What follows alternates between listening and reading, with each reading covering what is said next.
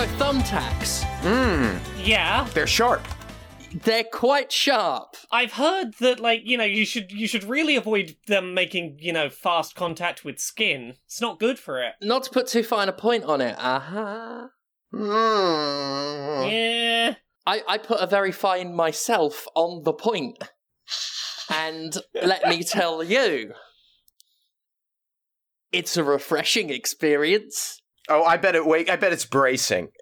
Oh God, yeah. It's like, I tell you what, if you're half asleep on a winter's morning, you open the window and just get that bracing, That gust of wind, blast yeah. of cold air. Yes, I mean it really wakes you up. It's like a cold shower, but made of pain. Yes, indeed. This past weekend, I had a cold shower made of pain. Which actually might be a metaphor for the whole experience of trying to take control of Rise, when you think about it. Yeah. I'm assuming from the lack of Grand Champion of Rise as your new, social media handle, guessing might not have gone so well. I mean, I know how it went. I talked to you outside of this podcast, but for the purposes of the fiction here, I wonder how it went. Yeah. Yes, I didn't win. I, to my credit, put up a hell of a fight. As Brandon noted on Twitter. Indeed. Yeah. As noted in the match, I actually, Brandon got the mic at the end of the match. For those who aren't aware, I had an I Quit match for full operative control of Rise Wrestling. And I've been talking about it for several weeks, been very excited about owning my own Pittsburgh promotion. I didn't win. Not this time. No, but I delivered on my other promise of it being the most violent thing I've ever fucking done. I'm very proud of you. I have seen little bits of you, Yeah. doing a real impressive, doing a wrestling. No one can say you don't do wrestling. At the time of talking, the show isn't public yet. I'm actually not happy about that. But, at the end of the match, Brandon actually got the mic and said, let's drop the whole Evil Commander thing for a moment. You put up a hell of a fight. That took guts. And then actually I got a round of respectful applause from the audience. And then what happened? Then he said, moment's over, you're fired. Oh. Yeah.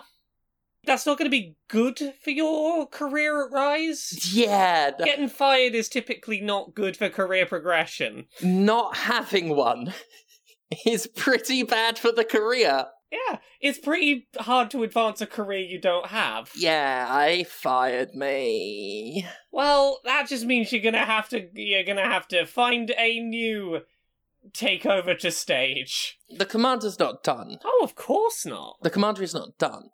This is a setback.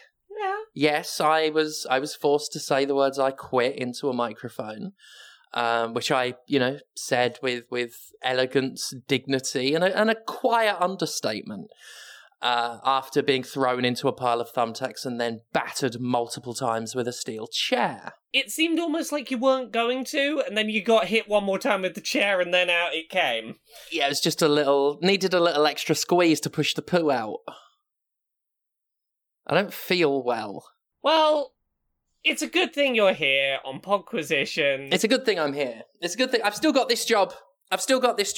Yeah, we've yet to do a Podquisition I Quit episode. Yet. We've yet to have one of those. Yet. But you know what we do have here? We got video games. No, we don't. Yeah, we do. No, we don't. No lies. We got video games. Don't make me get the chairs. Look, from all accounts, I'll just get you to say I quit, and then we'll get onto the video games. Before we... Too soon. Laura, too soon. Before we move on, I just want to assure people I'm all right. Yeah. I know what I'm doing. Nothing happened that I wasn't prepared to happen. Especially people that aren't versed in wrestling think maybe some sort of terrible accident happened to me this weekend. Nothing. I mean, it wasn't the plan to lose, but I am trained for everything that happened and am alive and very bruised, a little bit perforated, but, I had my shots. The attacks were disinfected. I had intended them for Brandon. They went in me. It's fine. But yes. Thank you to everyone who came out to see the show and everything. And I'm not done in the area. I've got a Wrestlers Lab January 15th in New Jersey, and back in Pittsburgh again for Enjoy Wrestling on January 22nd. So yeah, that was my weekend. I'm proud of it. It was a loss, but I went down. I went to fucking war, and I'm proud of surviving. That you did, and I'm very proud of you. You did very good. Thank you. Okay, so tell me about these. What is it the kids are calling them, Laura? Videoed games? Yeah, it's not how it sounds. It's not like a cassette tape you put in your VCR and there's a game in there. It's not a VHS that like because I have one of those in my house with a VHS. Yeah, what we used to do when I was a kid, we'd have like a stack of VHSs, right? Label side up. You'd have a VHS box and you'd throw it at the pile of VHSs, and any that flipped over to the real side, you won. Well, see, these are kind of like that, except you've got a thing in your hands you can use to move the characters around. I'm going to tell you about one of them, probably. I've got a thing in my hand that moves characters around. Somehow that's a euphemism for wanking. Somehow, Laura. Somehow. Where there's a will, there's a way. Exactly. I've been playing Solar Ash. Solar Ash? Yeah. This is the Hyperlight Drifter people, yeah. Yes. Okay, so I don't know if this came out a while ago and I missed it, or if it's new out, but I've only just gone, oh wait, this is out and can be played. I think it's new-ish. Yeah, so for anyone who doesn't know, it's made by the people that made Hyperlight Drifter, but this time it is a sort of 3D quasi-open world action platformer. You've got some big environments you dropped into. The narrative conceit is there's a black hole that's going to consume, all the planets people are living on, and you play as something called a Void Runner, which is someone who's gone into the heart of the black hole to try and find a thing that is rumoured to destroy black holes. So, the way it plays is that you've got basic controls, run around with the left stick. Left trigger allows you to sort of skate across the surface of various materials. The movement is wonderful. It feels really nice to skate around in this game. It is one of those games where, you will find yourself just holding down the trigger button the entire time you're playing, because other than a few very, okay, I want to move a little bit on a small platform, 99% of that game I want to be ice skating around because it feels really cool to do. Controls are pretty simple beyond that. You've got melee attack that you do with your square button. You just mash it, you do a nice satisfying melee attack. You've got a jump, and you've got the ability to slow down time, which they do some interesting stuff with. In combat, if you're in midair, you can slow down time for a few seconds to look at an enemy, lock onto them, and dash in to sort of close your distance. The combination of, you're skating around the world, your nice big double jump, and your, okay, slow down time, look at a thing, zip to that, means that when this game is at its best, it feels wonderful to play. At times where, I get into a good flow with it, it feels really seamless and I barely have to think about moving around, and it feels really cool to traverse this world. The problem is this game has some design decisions that they hinder getting into that flow state and cause breaks in that momentum. Oh no. That I think are to the game's detriment. I think the clearest example of that is, there's combat in this game, there's, do your little fights, and those are all very cool, but there's also a lot of platforming. And while the platforming mechanics feel good to use, the game is a little unforgiving and a little overly precise. You will have things like grind rails you need to land on that don't have much in the way of, magnetizing you. If you don't get it perfect, you miss. There's some grapples you might have to do in midair that have a very small, unforgiving timing window, and if you miss, you've not got much ability to adjust for that. And those wouldn't necessarily be such problems if not for the fact that this game loves to build its platforming vertically. It loves having you sort of climb higher and higher and higher up these big environments, and oops, I missed a jump, or I pressed the grapple button slightly too early and it failed. I'm going to fall all the way back down to the start, and have to climb all the way back up to where I got to. My problem with this game is kind of the same problem I have with 3D Sonic games. It feels great when, like, I'm zipping around doing all the cool shit, and the second that something goes wrong and everything slows down and I'm like, oh, I gotta trundle my way back to the thing I was trying to do, my excitement kind of grinds to a halt with it, which is a real shame. Yeah. Like, I think there are simple changes that could have really helped this game in that regard. There are difficulty options if you find the combat a bit unforgiving, but there's nothing to be more forgiving with the platforming, which is a shame. There are checkpoints, but the checkpoints will only reload you if you die, not if you fall a long way away from the checkpoint. So that's unhelpful. The game opens up, like, backtracking routes to sort of skip you past some of those and get you back up to the top, but they're far enough up a climb that it can be a frustrating road to get there, and it's not signposted like, okay, I am that close to opening something up. You just sometimes just feel like you're exploring and going, oh god, I don't want to miss this jump, I don't want to miss it, I don't want to miss it, I don't want to miss it, like... Yeah. And I know I sound like I'm harping on this. I'm having a good time and I want to keep playing, but it's in spite of this game rather than because of it. Because, like, if you could give me these mechanics that feel this nice to control in a game that was a bit more simple on the platforming front, a bit more forgiving, I'd be raving about this, because when it's going well, it controls beautifully, it looks gorgeous, its narrative is really, really nice, I am having a good time with it, it's just a good time that keeps being punctuated with, oh no, I missed a jump, this is going to be my next 2 minutes, huh? Yeah, that's took me out of interest for it personally, because Yeah. I was interested, but Hyper Light Drifter kind of annoyed me. It's not a bad game, it's just I couldn't get on with it, so I was on the fence about this. I couldn't get on with the combat timing and the way that worked. Exactly, yeah. Yeah. So, here's the thing. Combat timing here, much better. I agree with you on Hyper Light Drifter, but it's annoying me for different things, but the annoyance feels the same. Right, yeah. I'm less annoyed with this than I am with Hyper Light Drifter, but it is a game that, like, if I were more competent at playing video games and, like, the kind of person who could be frame perfect on stuff, cool, yeah, I'd probably think this was an amazing game. I'm not good enough to have a good time with this. Yeah. And it doesn't provide me the tools I would need to overcome that, and I think that I'm going to hit a barrier at which I stop enjoying this probably fairly soon, but currently having fun with, like, major caveats, and I wouldn't recommend you pick it up, but I'm having a good time with it. You know those kind of games? Yeah. Yep. Yeah. Yeah, well. What about you both? I've been playing Fire Girl Hack and Splash Rescue because as I have made a point to mention on the show many times, I love a firefighting premised video game. Yeah. And this one people have been showing this to me for a couple months now.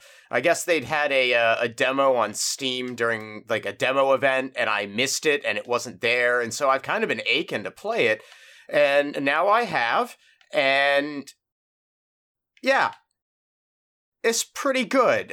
You are a firefighter operating on a 2D plane for the most part, moving through a number of different environments. It's not merely buildings, although that will be the first thing you do. There's some train stuff that's wild, and I can't finish because you have to move from train car to train car, and falling off is instant death, and it's a lot.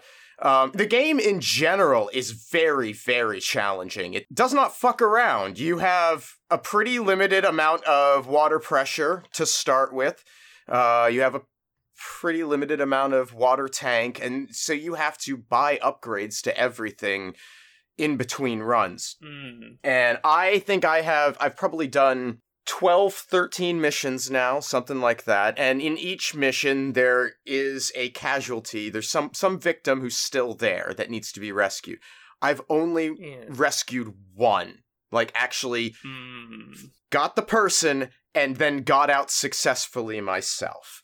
It does not fuck around. The controls are pretty minimal. You have left and right movement, you can jump, you can hold trigger, and that aims your hose. Or it readies your hose, and then you can angle up and down or just jump to the other direction very instantly, which I find fiddly in Control sometimes because they're separate commands, I guess, is the way. And so it's very easy to accidentally switch directions when you only intended to go up and down a little bit because your inclination is to press the direction to raise it. Anyway, that's a bit of a problem. You can also use the hose to propel yourself up in jumps, which is fun. Now, your pressure comes in to become pretty limiting on this. You could really only go up a certain height after a point because there's only so much water in your tank, not enough water refresh opportunities, and a lot of fire between you and anything in the game. The fire's interesting because it mostly... There's environmental fire, like on the ground, that you might have to jump over from time to time, but mostly takes the form of fire monsters, and there's a pretty interesting variety of those. There'll be little basic flames that just hang out on floors or ceilings or walls. They don't grow, they don't expand, they're just there. They're made as an obstruction. And that's the thing I'm figuring out about this game, is that the enemies they're not meant to be fought, by and large. If they're in your way, and you have to defeat them in order to clear the path, do that, sure. There's a few that will fire projectiles. There are bats that will just hone in on you. And yeah, you'll want to spray those quick and kill them. But on the whole, it takes so much time, and time is a constant pressure. You have a limited amount of time to make it through the level before the building collapses and you die. And you get a second added to the timer for every enemy that you kill. But every enemy that you kill is going to take 2 seconds. Minimum, it seems like. Maybe that decreases later on and it's more efficient to take out enemies, but it's a real problem. I'm running out of time before I can possibly find everyone. There isn't a lot of wayfinding to help you direct towards where survivors are. There's a little tooltip that comes up, hey, you're close to one, every now and then. The levels seem pretty big. It's demanding a lot of you right out of the gate, and it feels very frustrating, which now, at the end of every run, you do get a little bit of money from the city. There are ways to increase the amount of money that you get. If you die on the run, you're going to lose some of that money, but very early on, you get the opportunity to rescue someone who then provides medical services, and you can level that up, and then it costs less every time you die. There are upgrades for your hose pressure, for your tank volume. There's one that lets you just absorb moisture from the air to refill automatically. It's very expensive, and it's going to take me a long time to get it. And it shows it to you right away, and that's incredibly frustrating, too. There's upgrades for basic health movement and that sort of stuff. The people that you rescue, some of them will appear at the firehouse as volunteers. That then expands the functions of the firehouse, also gives you more things to spend. It's going to be a long time before I have unlocked all the shit and feel competent in this. And I'm hoping that the variety continues to progress with that in the way it has, because I've seen basically 3 mission types. You have your inside building missions. There are missions that seem more predicated on being rooftop jumps, and then that train thing that I mentioned earlier. And I'm hoping that variety continues to expand, because at that point, even still, as I'm thinking about how many attempts I'm going to have to make before I have collected all the things or am feeling successful, I'm going to run those 3 things a lot. A lot. Already, it's increased the number of survivors in my building missions to 2. So I'm lucky if I find one. I had one run a little bit ago where I found one and then I found an exit. And if you find an exit, you can just finish the run and call it there. And I was going to do that, but then of course I landed on a thing of fire directly in front of that door and died.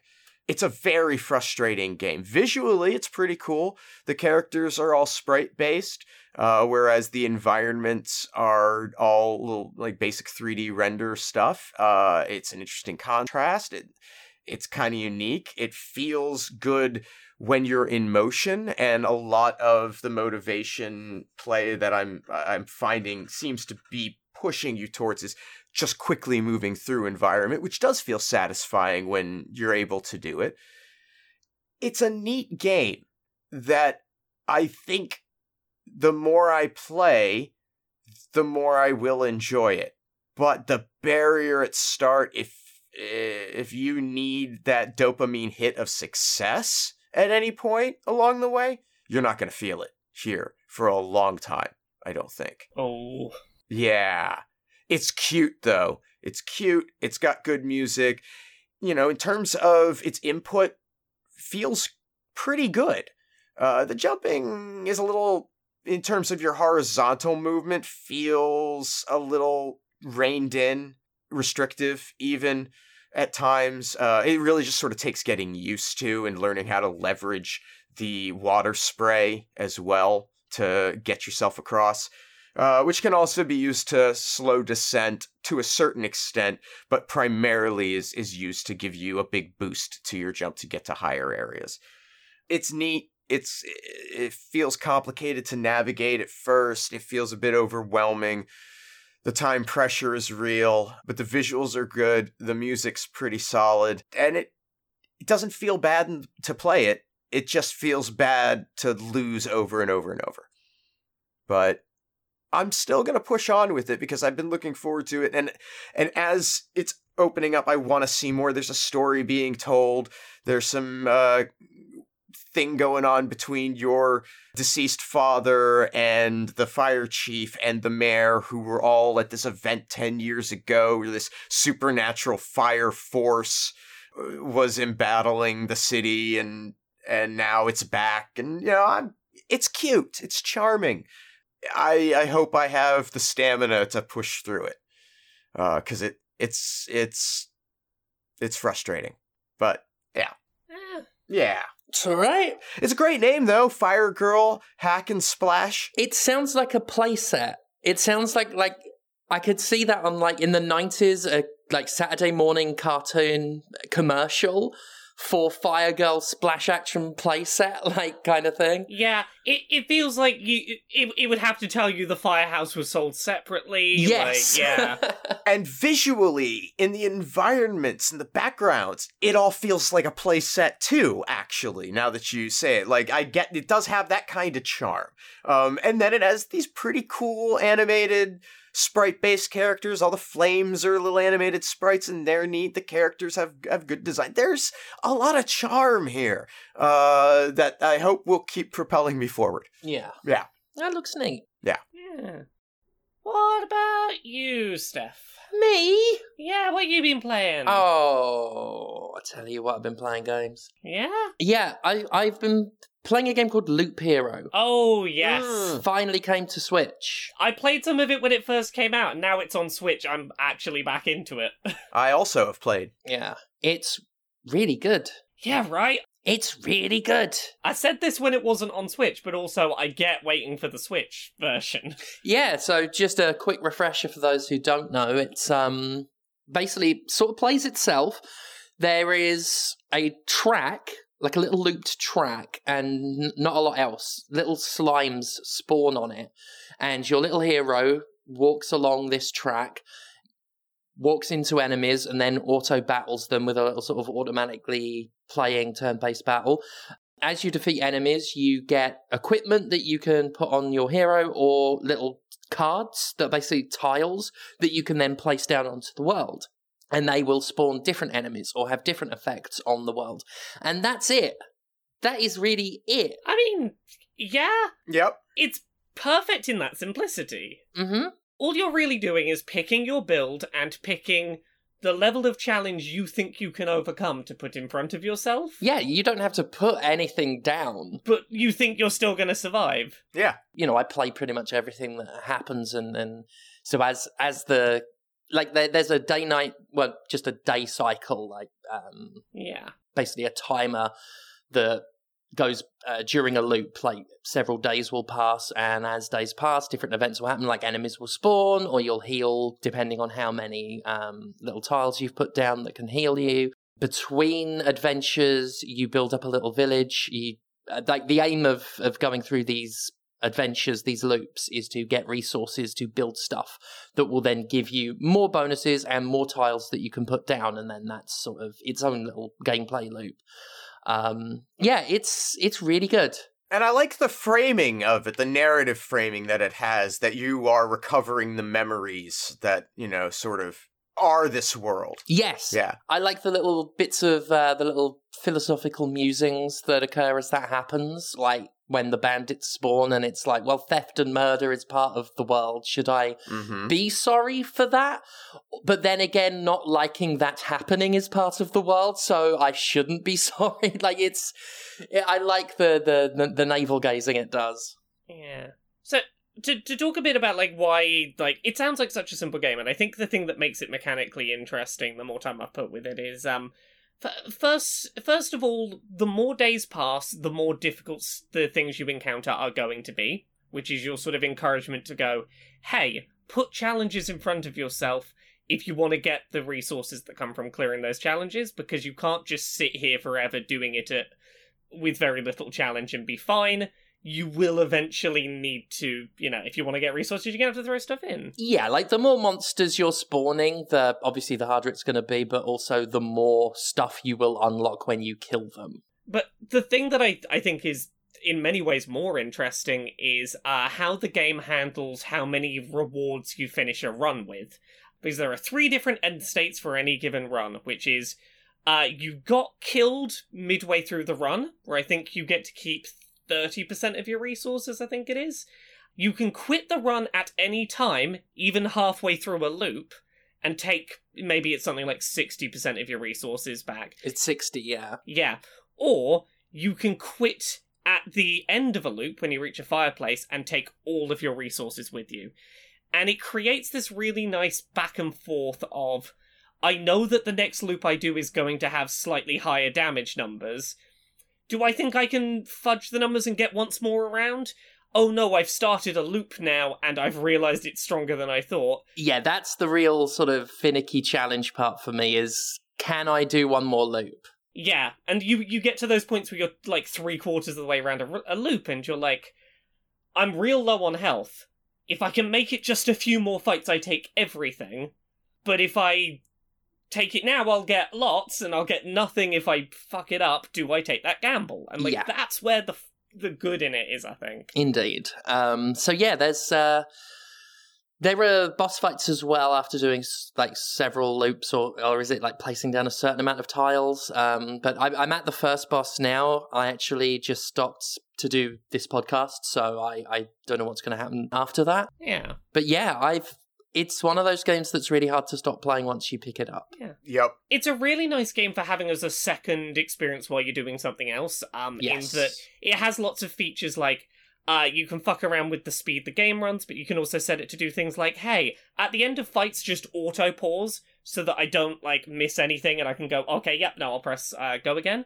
Or you can set it to pause at the end of loops so you don't accidentally miss your opportunity to cash out with 100%. Like, there's lots of things that are like, hey, if you're not paying 100% attention to this, that's fine.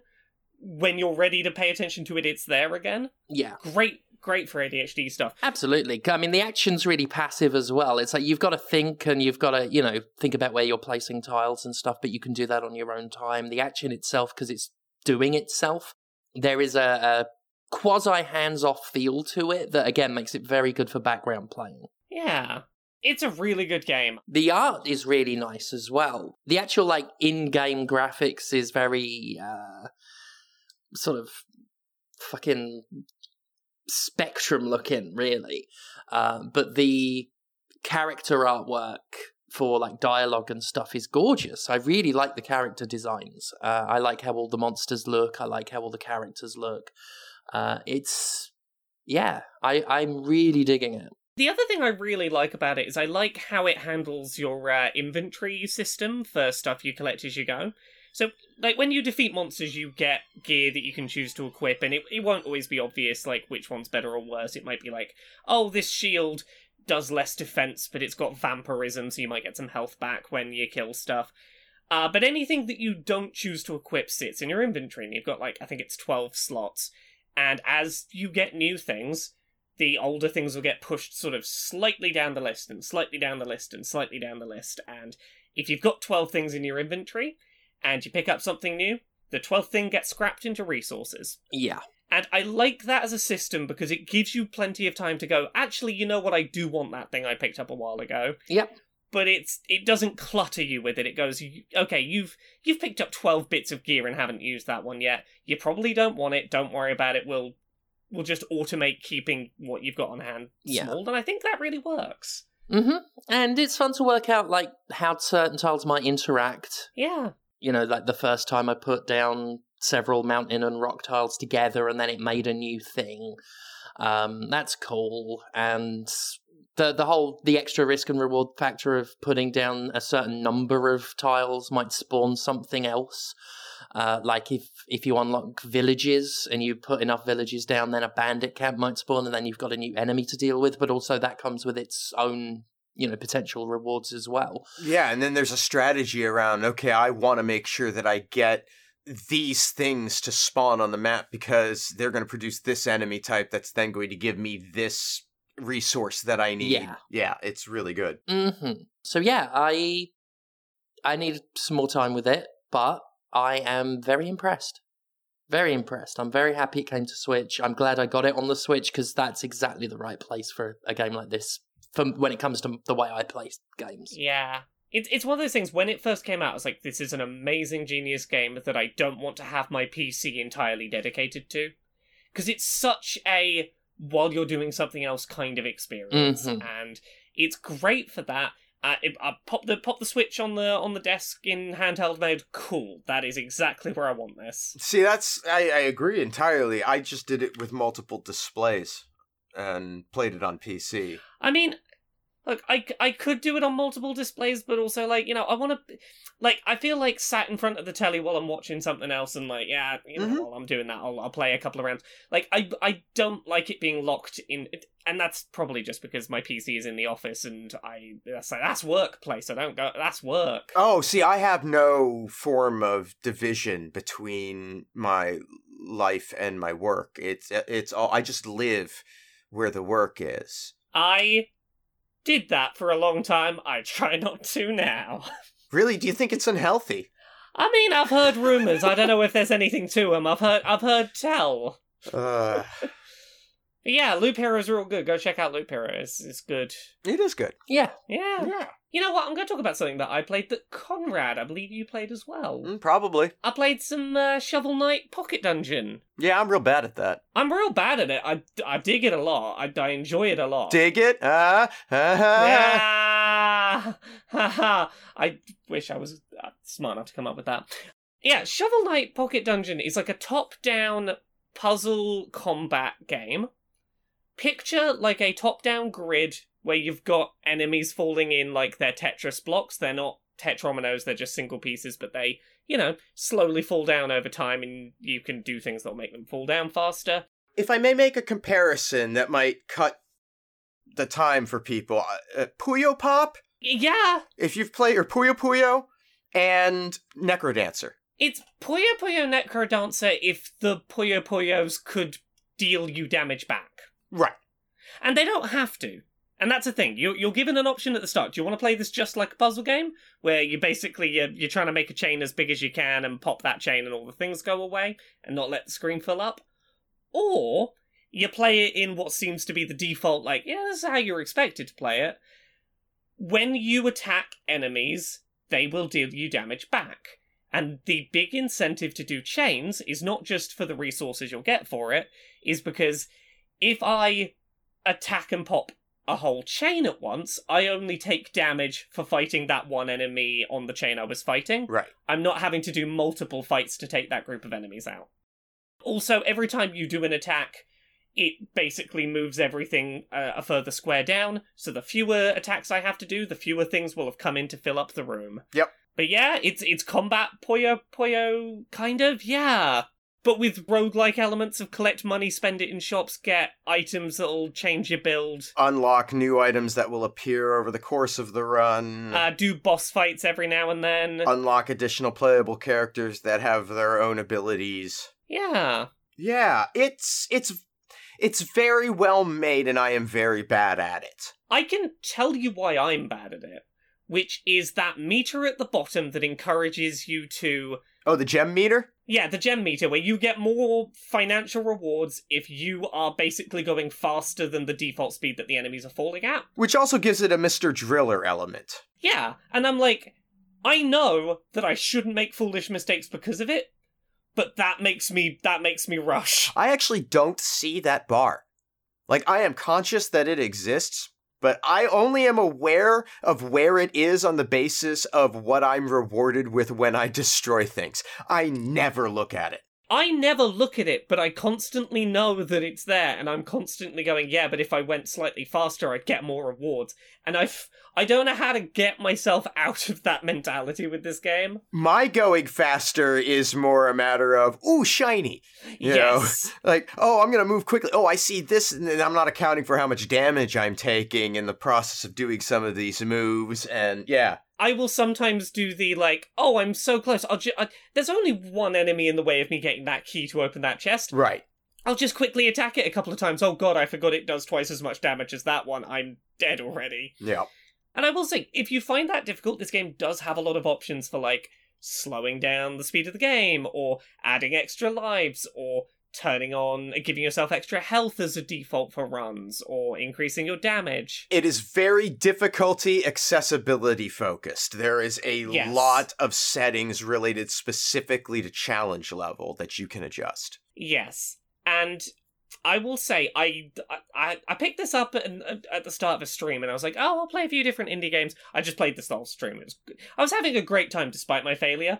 Yeah. I've yet to go to those settings, but I like the knowledge of, like, hey, if I realise I am just hitting a wall and I'm not getting better, I might turn a couple of those on, because I like the mechanics. Yeah, I saw you play it. I caught your last game of the stream that you were playing it. Yeah. And said, okay, I think I need to get this. And so I got it, and I played it on my stream yesterday, on Tuesday. And, you know, I probably won't stream it again, because I'm so bad at it that it's just, and it requires so much of my attention that I can't, like, engage with people, or, yeah. So, 100% this as well. I had a much better time with it when I wasn't streaming in it. It's not because it wasn't fun to stream, but because as soon as I wasn't streaming, I felt a lot calmer about just getting in the zone and focusing on it.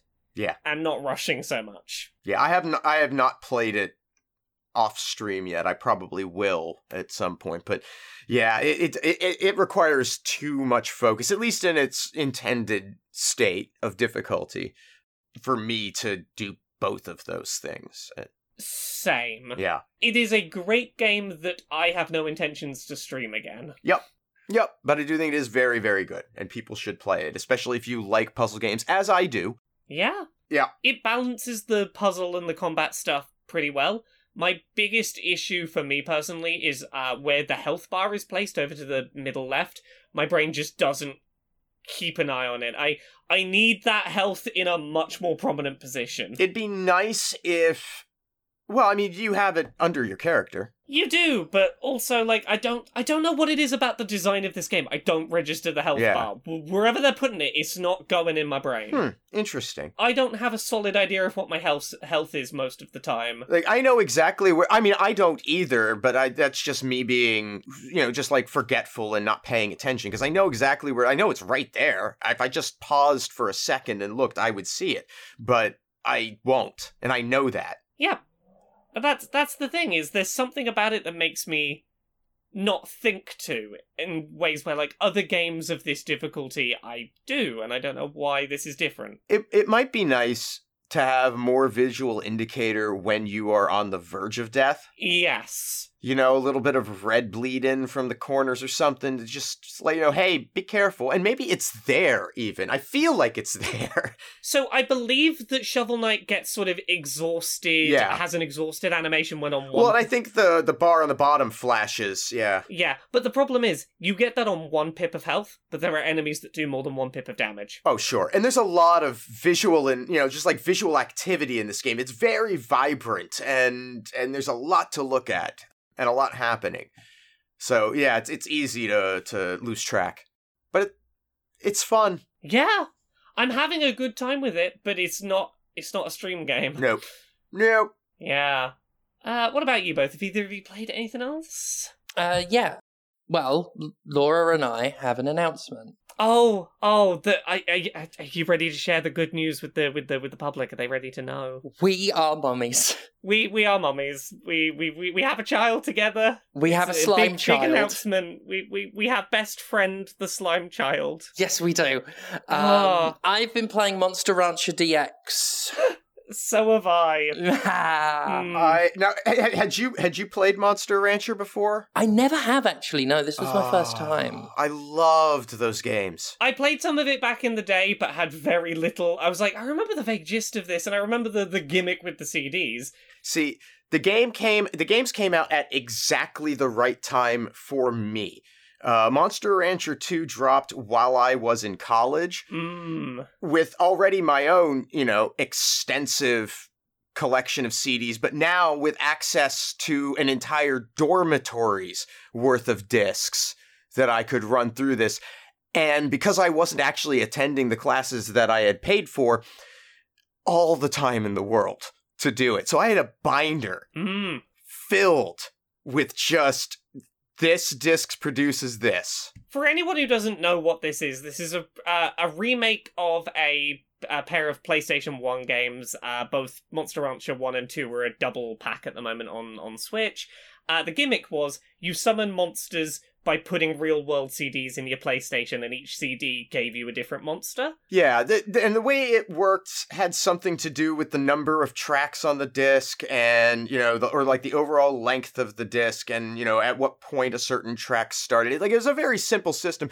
I think there were also it might have done a check for a identifying number of some kind or some bit of reference, because there would be most discs just use these parameters and generated things, and then some specific albums would produce specific monsters that related to them, and that was a bit of the hook too, was figuring out which CDs you owned produced things that were unique. Yeah. So, Steph, do you want to talk about how this does the CD thing? Because I was kind of impressed by it. Yeah. So, instead of scanning a physical CD into a machine that obviously doesn't have one, what this does is it has an inbuilt database of artists and albums, and you basically use it like a search. You get a search bar. You put in the name of an artist, you put in the name of an album, it gives you results, you load up the results, and then you get a monster out of it. Yeah. And that goes up to, I think someone on stream said it was 2018. Yeah. Which is when the DX releases came out in Japan. So yeah, if you want Taylor Swift to generate a monster from the 90s, then you can do that. I was kind of impressed both at how much modern stuff there was, but good things to know. If you had a CD back in the day and you remember what monster it made, it still makes that monster. And it's not just the stuff you would expect. I searched for a My Chemical Romance live side album. Yeah, they had that on there, no problem. Had a monster in it so strong I needed the approval of the council. Ooh. But it's not just here is the one album people will know from such and such a band. It's no, there's the discography ready to generate stuff for you. Oh, and there's some weird shit too. If I'm remembering correctly, the score for The Godfather produces a unique monster in one of the two games. Wouldn't surprise me if it did. No, I'm pretty sure it does. Yeah. Actually, I think one of the Austin Powers Spy Who Shagged Me soundtrack releases produces a special monster. Or it might have been International Man of Mystery, but I think one of the Austin Powers soundtracks does one. Let's see. Yeah, but there's... I'm sure I have a list somewhere, actually. But yeah, there's all sorts of weird shit that, I thought was interesting playing the game and seeing the ones that came up with the unique monsters, the eclectic range of tastes that the developers of the game had, that they would think to make these references or include these things. Always thought that was fascinating. Yeah. They surely don't fucking care about the music I fucking care about. Yeah, ELO's probably a tough sell. Putting in all of the acts I like and managing to get, like, the same two monsters over and over again on stream. It was really heartbreaking. You don't want 1,000 different versions of Cape Face. Yeah, just a fucking cape with a face, right? And it's all I was getting. It was a cape with a face, and it was this shitty little fucking plant. And it was them over and over again, no matter what fucking album, no matter what fucking artist I was doing. So, not happy about that. But it doesn't matter because we've got Best Friend. Yeah, which Phil Collins album was it that we got Best Friend from? I actually forget which album it was. It was a deluxe version of some Phil Collins album, gave us Best Friend. Best Friend, a green slime monster that is clearly neurodivergent. Yeah, they're walking around sort of doing repetitive arm movements, like they're clearly stimming. Yeah, T-Rex arms. Yep, non-verbal, they communicate by transforming into shapes like, oh, now I'm a question mark, now I'm a heart. And obviously trans as a result. Yeah. Incredibly fluid in that regard. We instantly fell in love with this slime child. Yeah, we named it Best Friend, because Laura was on stream with me when I was playing this game for the first time. And yeah, we just fell in love with Best Friend, this little green slime. It's adorable.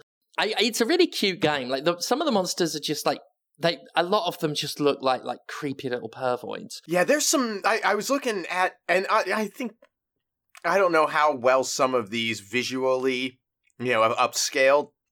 Like, because I remember, I think the pre-HD was very kind to these graphics. Mochi's looked more rounded. Suezo's looked more rounded on PlayStation 1 on a CRT than what I was witnessing on your stream. It doesn't look great. The pixel art that represent there are these little pixel animations that play when monsters do jobs and stuff. They're really cute, and I kind of wish the game looked like that. Mm. But, the 3D models are fine.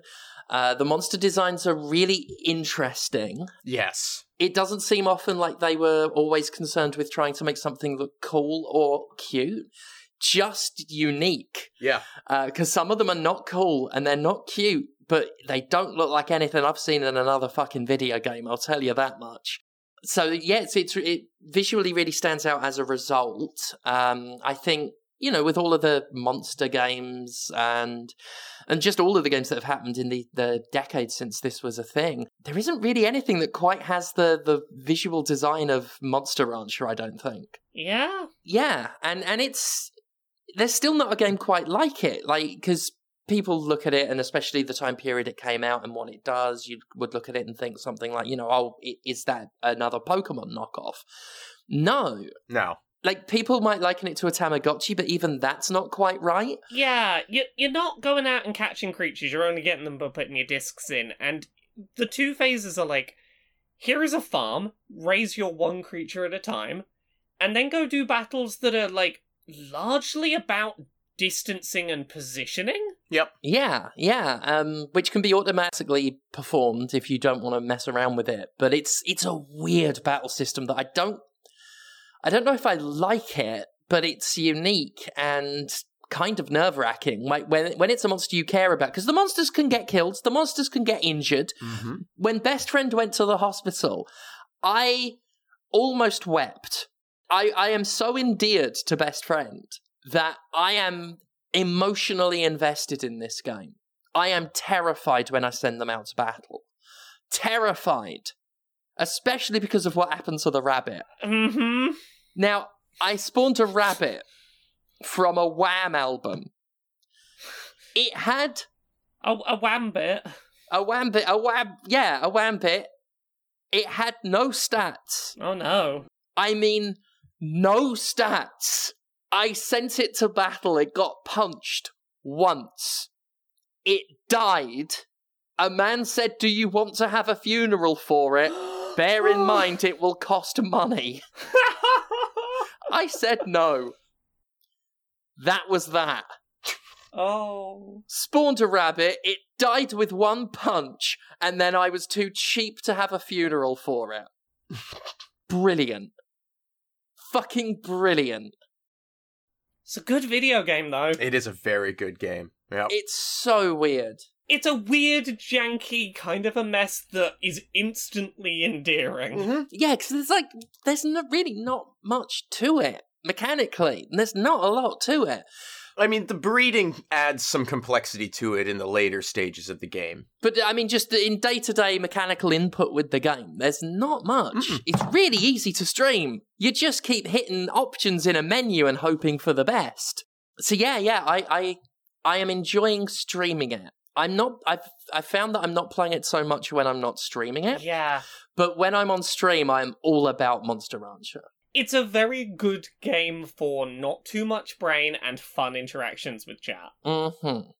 So yeah, before I ended my stream yesterday, Best Friend celebrated their 2nd birthday. Oh, I've been getting messages occasionally from Steph since that stream of like, here's how our child's doing. They won a new tournament. They beat that golem that put it in the hospital. Oh yeah, the big golem. Oh, that big Very golem proud that tried of to them. fucking smush him. Yeah.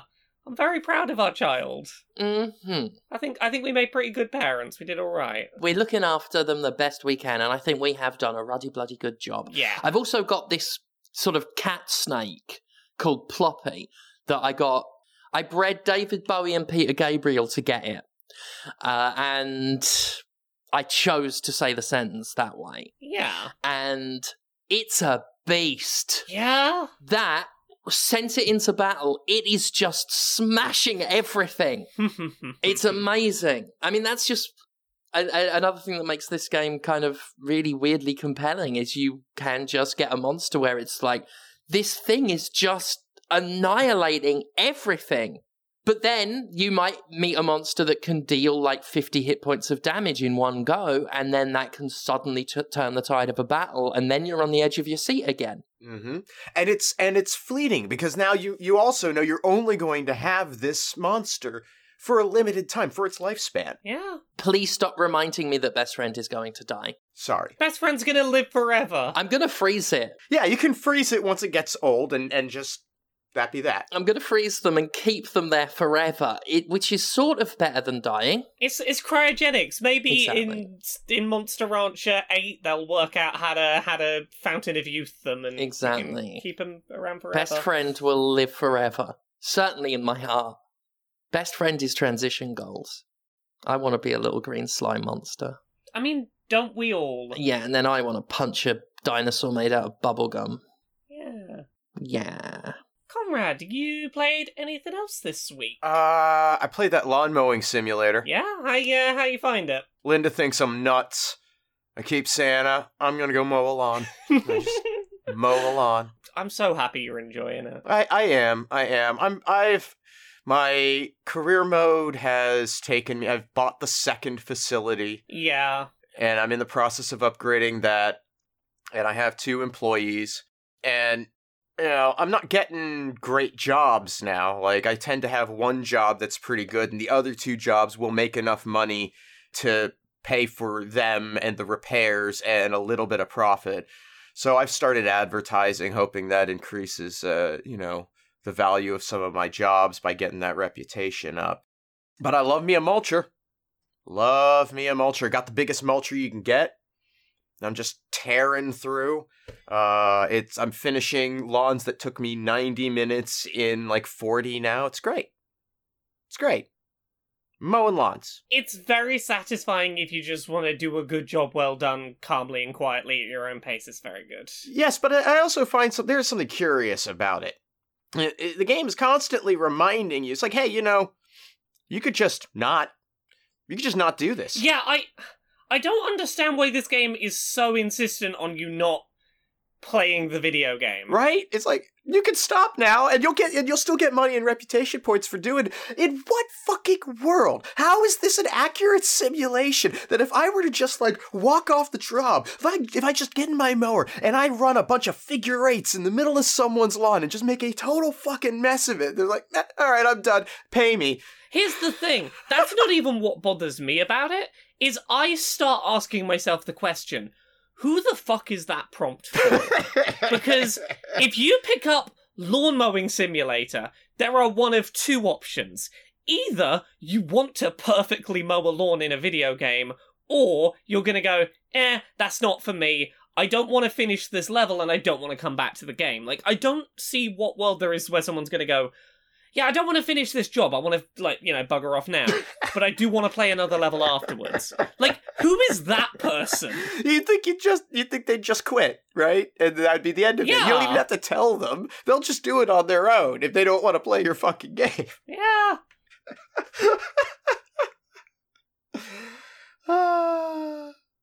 But, I'm enjoying it. It's fun. It's a fun game. Yeah. If you like mowing a lawn, and you don't have a lawn you can mow, because you don't own property, because you can't own property, because you can't afford to own property, because the wealthy are siphoning off all of our economic viability. Mow a virtual pretend lawn. There you go. Now I get it. I get what John Carmack was all about, and I'm ready for the metaverse. I'm ready. Yeah. Bring it on. Give me a fake lawn. So I think that is all of the videoed games we've played this week. Should we talk about some newsy things? Yeah, let's do that. Why not? I mean, I feel like the best place to start is some actual, bloody good news, and I'm very proud of everyone who's helped along with this. You know A Better ABK? We do. Yeah. We've been talking about them a bit. Group of people at Activision Blizzard King who have been trying to, make things better at that company, that have demands, that have been trying to formalize action against the upper management. Well, we talked about them a little bit because Raven Software had a bunch of people in QA told to go and move across the country, promised raises, and then unceremoniously fired. And we talked about it last week as some people from various departments across Activision Blizzard King, some A Better ABK staff, were starting to walk out. And the question was, how long that could last, because by Wednesday, when we recorded last week, Activision Blizzard King was ceasing allowing paid time off, vacation time, holiday time, sick time to be used for strike action. The day after we recorded, the ABK Strike Fund was set up. This fund was seeking to raise $1 million total upper end goal. They have currently raised $323,000 at the time of recording, to do two things. To financially support Activision Blizzard King workers who wished to strike but could not afford to not get paid. And it also exists to help relocate Raven Software staff who moved across the country for that job and then were let go with no notice, and to help them move to somewhere else that has work. It is a wonderful thing that this fund exists. It's terrible that it has to exist, but fucking very, very big pride to the people who set it up, and I'm very glad that people have been financially supporting it, because if you want to see change happen, support striking workers financially so they can keep striking. Yeah. Yeah, this is just good. Goes into another bit of story. A Better ABK, some representatives started talking openly about the fact that, they're making active steps towards unionization. They're at the point where they're handing out cards to basically assess whether they have enough people to get the votes to form a union. They are real close to that being a reality. Mm-hmm. You can tell Activision isn't happy about it because they've been sending out really, honestly, disappointingly cookie-cutter union busty emails to people trying to warn them, saying, I tell you what, if you get collective bargaining power, the risk is you might bargain collectively. Be warned. The way they're trying to pitch it is well, if you have collective bargaining power as part of a union where you have the power of many people bargaining, you won't be able to as an individual bargain. And I'm like, in what world does any individual at Activision Blizzard King believe that fucking the higher-ups are going to go, yeah, I will change things because you, the individual, bargained with me. No, they're doing this because they're terrified of unions, because unions have power. Mm-hmm. Oh. It's like, I know that we don't normally respond or improve or react to anything unless a huge groundswell of protest occurs. But if you were to send us an email on your own, we'll listen to you. Yeah. Getting lots of the boilerplate stuff you would imagine. The leadership of Activision Blizzard supports your right, under the National Labour Relations Act, to make your own decision about whether or not to join a union. As you make this decision for your future, we ask only that you take time to consider the consequences of your signature on the binding legal document presented to you. Once you sign that document, you will have signed over the exclusive right to represent you. That means your ability to negotiate all your own working conditions will be turned over, just as the document says. Achieving our workplace culture aspirations will best occur through active, transparent dialogue with employees that we can act upon quickly. This is the better path than simply signing an electronic form offered to you, or awaiting the outcome of a legally mandated and regulated bargaining process someday in the future. It's like just the most by the numbers initial scare tactics for like anti-union sentiment. Like there's not an original fucking thought in that email. Yeah. And so much of it's just empty air, just fucking empty promises of we're twying. We promise we're twying, please don't enter a union. We're still standing by a fucking abusive, harassing monster of a CEO, but we're trying. We might hire a couple more NBIS. The reason why they're so terrified is because this is an attempt to form a union by a group that has managed to organise ongoing, with no planned end date, strike action and the finances required to support it. They've managed that before they have a union put together. Mm-hmm. This is a workforce that Activision Blizzard is terrified of coming together and collectively bargaining. Because they can see that they know what they're doing. And I think I would also point out that, just from the consumer perspective, right? Yeah. As employees of this company, and I'm not saying this always happens, or that this happens every time someone at the company opens their mouth about a product, but I am sure that there are a lot of people who have worked at this company who have experienced a moment where they heard somebody say something about a product that they were working on that they knew not to be true. Mm-hmm. What's to make you think, if they can say that to us, that they won't say that to you if it's in their interest? Yep. This is a company that has been unafraid to lie and cover up and put self-interest ahead. Actually, we saw it with Raven Software. They're not afraid to put their ability to make profit ahead of the well-being and the right choice for the people working on their software. At the very least, engage pattern recognition. Look at what they've said, look at what they do. It's very self-explanatory. It is very self-explanatory. Yeah. Activision's wanton, blatant, shameless dishonesty. All I want to add is just, hey, if you go check out, I want to find the link for the GoFundMe. It's gofundme.com/F/ABK Strike Fund, with dashes between each of the words at the end there. I'm sure we'll have a link to it somewhere. Go support it if you can. This is the people at Activision Blizzard King coming together and trying to do something to change the working culture there, and this is a tangible way you can help and support them. It's the kind of they're striving for the kind of change that people who make the games you like really need. Yeah, do you want to get to a point where you can, play this company's video games again and be, feel like their workers are not getting fucked over all the time and that you have to feel guilty about that? This is a good step along that road.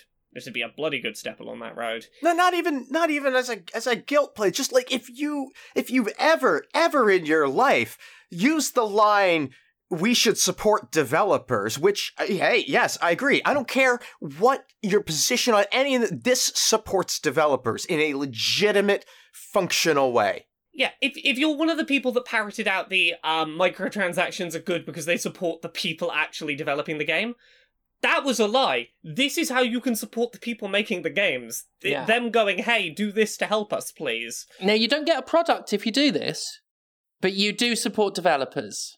On this note, this seems like as good a time as any to talk about Jeff Keighley being a fucking spineless coward at the Game Awards. Here is how I will summarize the Game Awards. Jeff Keighley comes on stage and goes, it's important we start this show by, standing up for developers and the people that work on games and standing up against bad corporations that treat their workers badly. Tears in his eyes, he's really swelling up. Anyway, here are some adverts for Riot Games, Ubisoft, and Quantic Dream. Just... Here's the thing, and this is what the Game Awards evidenced. I'm not going to waste too much of my time talking about the Game Awards because fuck it. But what this evidenced is what is obvious. They don't take a stand. Very few in the media. I mean, I'm seeing people on Twitter, in-games media, right now creaming their fucking jeans because, a new Splinter Cell's been teased. Again, all memory of what Ubisoft's done and does, continues to do, all out the window fucking now, right? Yeah. They take a stand against abuse when it's an ongoing story that's too big to ignore. If it can be ignored, then the stand suddenly disappears. But even then, Keighley's stand was like...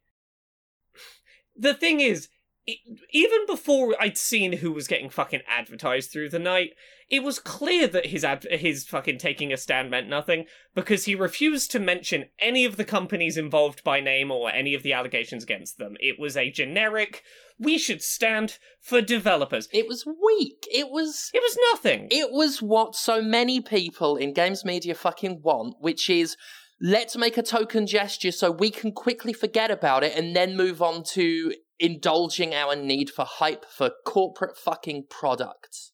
If I may, I would like to, at this moment, congratulate Jeff Keighley because you've successfully made a fully functioning awards show. Yeah. This was the missing piece. Yeah. And, I knew it was gonna be bad. Still fucking... There was a split second where he started talking and I was like, oh, are you actually gonna... No. Because literally... I don't want to hold them to an expectation. No, here's what I'll say about holding Keighley to an expectation. He was perfectly happy to mention specifics of what had happened and companies involved when it was Konami not letting Kojima go to a fucking Christmas party. No, that's fair. At that point, he was more than happy to name and shame. Oh yeah, he stood up for his fucking buddy Kojima, yeah. He was happy to stand up for his bestest buddy Kojima. He is willing to name and shame specific companies and burn those bridges going forward. Konami didn't have someone sitting on the board of his awards show. Well, that too, yeah. Plus, it's popular with the consumers more to bag on Konami.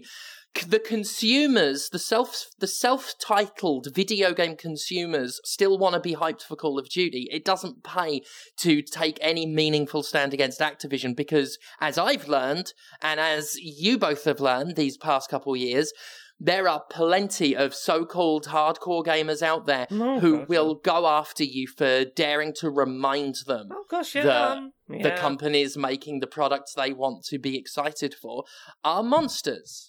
Yeah. So yeah, that evening was full of repeated trailers for Riot Games doing some bullshit. It had adverts for Ubisoft. Had a big old, huge, amazing big reveal for fucking David Cage's new shit. David Cage, who, by the way, doesn't make games for Yeah.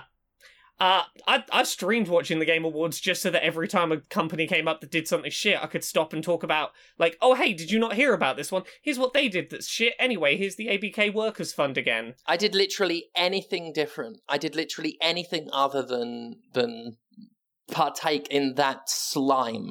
I partook in it mainly because, what we ended up doing is we had some people from the A Better ABK in the chat. And we had conversations. We chatted through stuff. We made it an evening of look, if you're gonna go watch something and go see the things here, might as well do it here where we've got people who can tell you about bad working conditions and how to support them. But it was a fucking painful one. So what else do we have on the news? You remember that story we had a little while ago about Twitch introducing a paid boost feature? I do recall. Yeah, viewers can spend money to, get some additional viewership for their favourite streamer, and their streamer doesn't see any of that money. So, Twitch's paid-to-win boost feature apparently doesn't actually help anyone long-term get any kind of viewership, surprisingly. No, these things, whether it's boosts on Facebook or on Twitter, or it's always a scam. Yeah, so Zach Busey, an independent data analyst, collected data from 125 streamers who took part in the test for this paid boost, and the short version is that this feature didn't yield any significant growth for small or large streamers. You would get a little flash of people join and about 5 minutes later leave, is basically the situation. Reading the actual data, the overall change in concurrent viewerships was mixed, with about a third of the streamers experiencing lower concurrent view counts, gaining maybe 50 people joined for a little bit. About 20 of them experienced no change at all. The gains in views were small and temporary, regardless of the money people put in. Mm-hmm. Because, yeah, someone who checks your thing out for a few seconds because it was promoted and pushed in their face, apparently isn't specifically being tailored to people who will actually want your content. I block every promoted tweet I see. I'm not there for it. It seems like Twitch was just throwing you in front of eyeballs, regardless of whether or not they would be the kind of eyeballs interested in you. Well, yeah, but ultimately you're paying them to maintain temporary fleeting engagement that only benefits them. So essentially you're paying Twitch to benefit Twitch and not yourself, and that's the scam. Yeah. So do you both remember, gosh, I think like a year or so ago, we talked about a Roblox video documentary put together by People Make Games. Mm-hmm. Roblox, game for children, about children, supposedly child-friendly games made by kids, etc. At the time, a lot of the controversy around it was about how the financial ecosystem around that game was promising children financial profits that were unrealistic, placing ridiculous financial caps on, how much money had to be earned before you could withdraw anything, and essentially treating the money you earned off of your games as company scrip, that if you wanted to withdraw to real money, you had to take a huge percentage cut on what you were being told it was worth if you kept it within the ecosystem. Basically, encouraging children to, for no money, make a bunch of games that Roblox was profiting off. It gets worse. Oh, you mean the unpaid child labor force wasn't bad enough? Yeah. So the new video by People Make Games is called Roblox Pressured Us to Delete Our Video, So We Dug Deeper. Content warning, it gets pretty...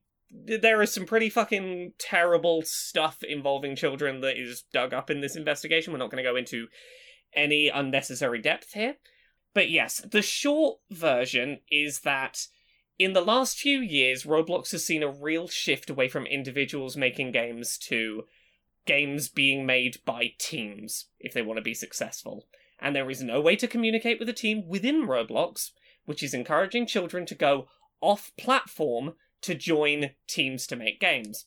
The second you go off of Roblox's website, they do not consider anything to do with it in any way their responsibility. They are like, nope, you went off Roblox.com, it's not our problem.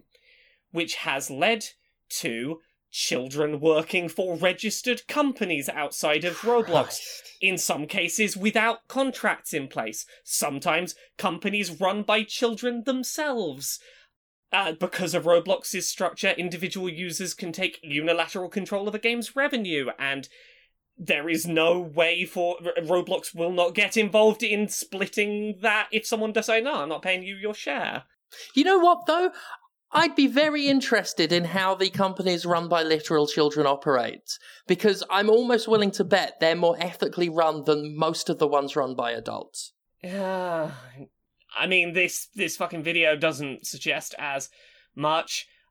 So, yeah, so originally the reason why all of this stuff has gone off platform is that Roblox used to have an official Roblox forum, which was where a lot of these teams coming together to make games would do so, and that was technically on Roblox's website, where it was Roblox's responsibility to look after the kids there.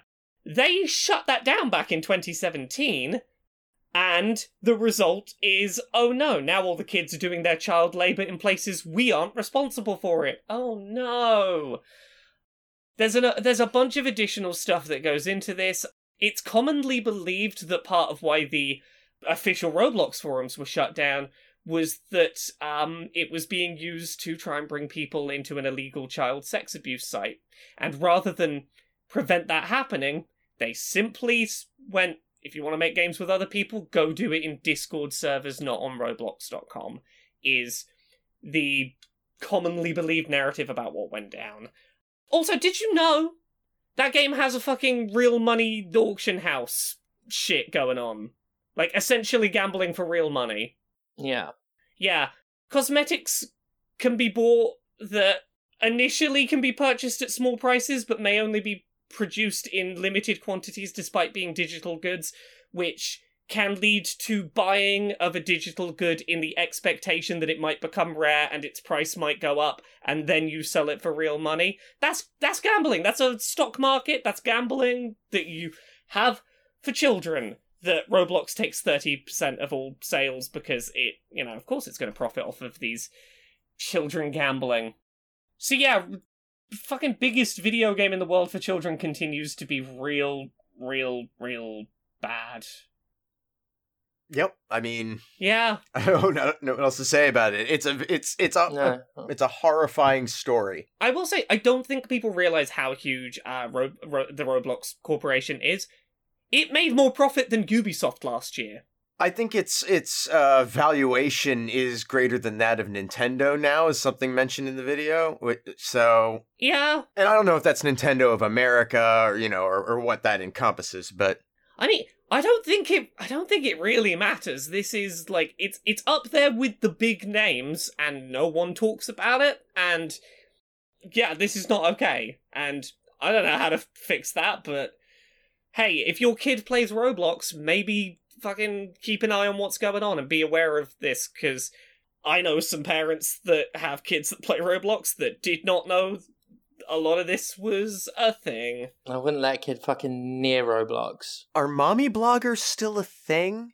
I feel like that's a thing. How do you get in touch with a mommy blogger? The problem is, a few years ago, the answer would have been go on Mumsnet, but that's not a place I'm going to go anymore. That used to be the fucking answer. Nothing's good.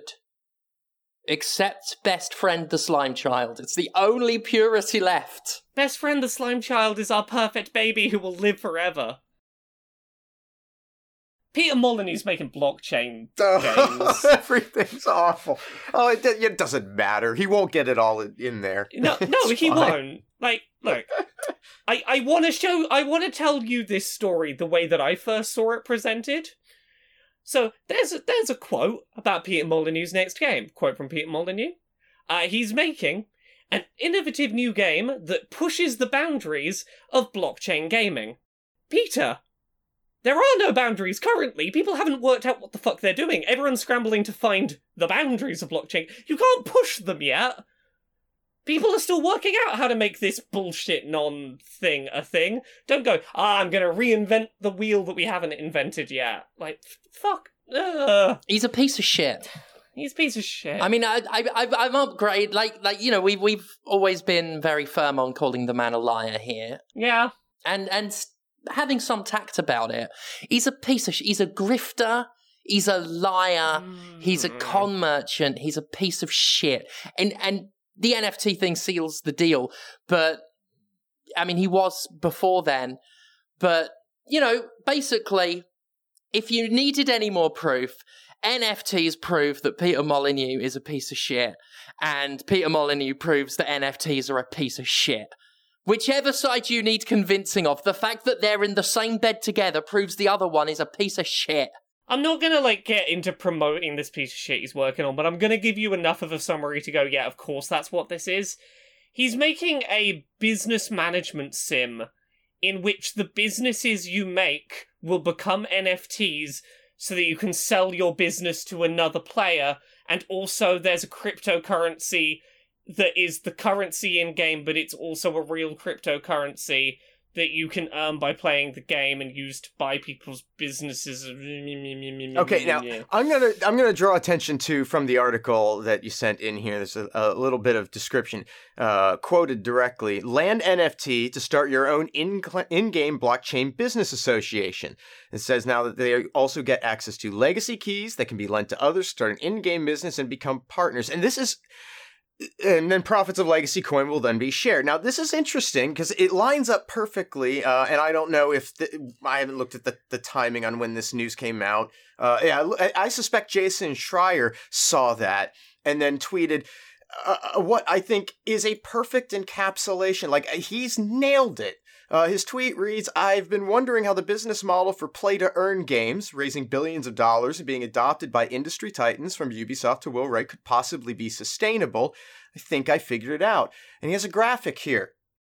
And I'm gonna show you the graphic, and you can tell me what you think this looks like. I'm just gonna put this into our little chat. I mean, if I were to describe that shape, it's a little angular in places, but I'd probably call it a pyramid. I would call it a pyramid as well. Yeah. I mean, that's what this is. This they described how, without going into how much they're shaving off and how much profit is going to be on the downline. Yeah, for people who can't see this graphic, it's basically like, hey, the video game company makes a resource that costs them nothing to make, people buy those items, and then they sell them to other players who sell them to other players, and yeah. Yeah, and there's been a lot of, I've seen comments about how there's going to need to be constant growth for these things to be sustainable. Well, there's your problem, because that's not possible. We know this. It's a scam. It's a well-known scam. Yeah, I mean, that's the thing. Like, we can just say to you with words that it's a pyramid scheme, but I need you to not think that we're saying it's essentially a pyramid scheme. We're not being... It's almost a pyramid scheme. It's if you lay out, like, who's buying from who and then who's selling on, it's a pyramid. It's actual... Even saying it's actually a pyramid scam sounds too allegorical. It does. It's literally a pyramid scam. It's what it is. They just turned Bob Ross into an NFT. Yeah. They've just turned him into an NFT. I just saw the news right now. I'm done. Bob Ross! I mean, the only thing I'll say about fucking NFTs, did you see Stan Lee's estate trying to fucking hawk that NFT? Yes. And then Dictionary.com responding with, the definition of desecration is... Right? Oh. I'm so done. We are fucked. That's it. We're fucked. I mean, yes, but Loop Hero's alright to play. Yeah, Loop Hero's pretty good. Yeah. I think that's it for this week. We're fucked. Yeah. Yeah. It's fine, we got Best Friend. Best Friend's gonna make it all okay. Best Friend's gonna live forever and nothing will ever go wrong. No, Best Friend is gonna die. Best Friend's gonna live forever, Steph! Laura. Yeah. Books and podcasts and videos that you do. They fired me from Rise! I'm sorry! Well, if you're sad about being fired from Rise and need something to distract you, you could come and support all of the things I do on the internet over at Laura K. Buzz on all of the places where stuff gets done. Laura K. Buzz on Twitter, Twitch, YouTube, Patreon, that's the one that pays the bills. Main thing at the moment, myself and my wife are writing a book. It's called Who Hunts the Whale. It is a novel set in a fictional, very fictional, definitely fictional video game, AAA video game publisher. Go check it out at unbound.com/books/whale. We're crowdfunding. We're like 70% of the way there. Go order a copy and get a signed one, or get your name in the back of the book or whatever. Conrad, what are you doing to distract yourself from the terrors of Commander Sterling's defeat? Where can people find you doing stuff? On Twitter, mostly. at Conrad Zimmerman, also on Instagram, but I mean, let's be real. You can also hang out with me on Twitch at twitch.tv/thatconradzimmerman. I stream 3-4 days a week, depending on the week and how it's going. And you can hear me on Let's Talk About Snacks, talking about snacks with Lauren Morgan and Lindy Camiolo. And you could buy anti-capitalist propaganda from me at pinfultruth.com or audiobooks at conradreads.com. And everything I do online gets supported through Patreon at patreon.com/fistshark. And you know who else has a Patreon? Who? James Stephanie Sterling. Oh, fuck. I'd almost forgotten for a second there, but yeah, I know that. Yeah. Patreon.com/Jimquisition. That pays for all of the content, what I do. You can also see me doing live streams as and when I do them, usually about 3 p.m. Eastern on different days, almost always on a Monday at the very least. That's at Twitch TV/Jim Sterling. And again, quickly, just to remind you, New Jersey, January 15th, Wrestlers Lab, their next show, Chemical MV. I will be there as Commander Sterling. And on January 22nd, at Mr. Small's Theatre in Pittsburgh. That is Enjoy Wrestling, and I will also be there as Commander Sterling. And that's about that. Thank you all very much. We will see you next week. Bye. Bye. Bye. I mean, provided they don't take this podcast off the air for me saying cracker, you know.